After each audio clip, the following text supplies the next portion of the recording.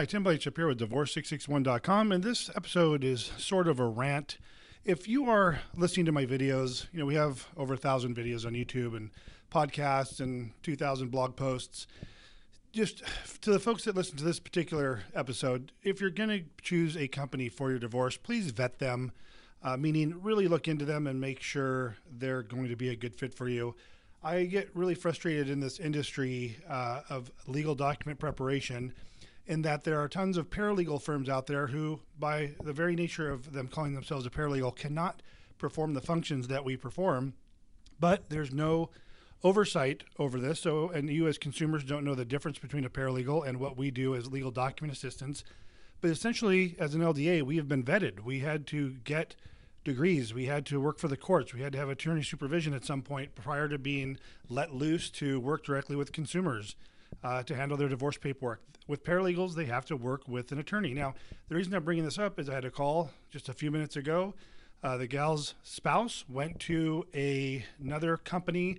It's just a paralegal firm. I know of this company.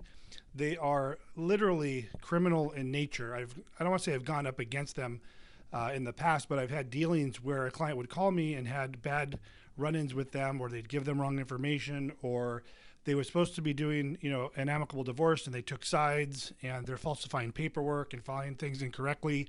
It's just bad. And while I was at first telling her, hey, let's go through it, let's do this amicably, even though, he's using some other paralegal firm, well, I changed my mind when I heard who it was and what the person's name was. I had to retract my statements and say, look, this is just going to go all kinds of wrong, and we need to get her in here.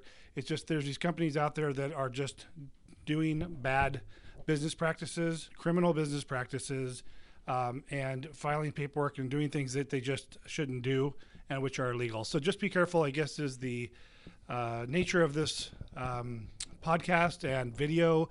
You get what you pay for. This website that they have is all about, discount services, and I feel bad for the folks that end up having to use them. But please, you get what you pay for in this industry. Make sure they're a legal document assistant.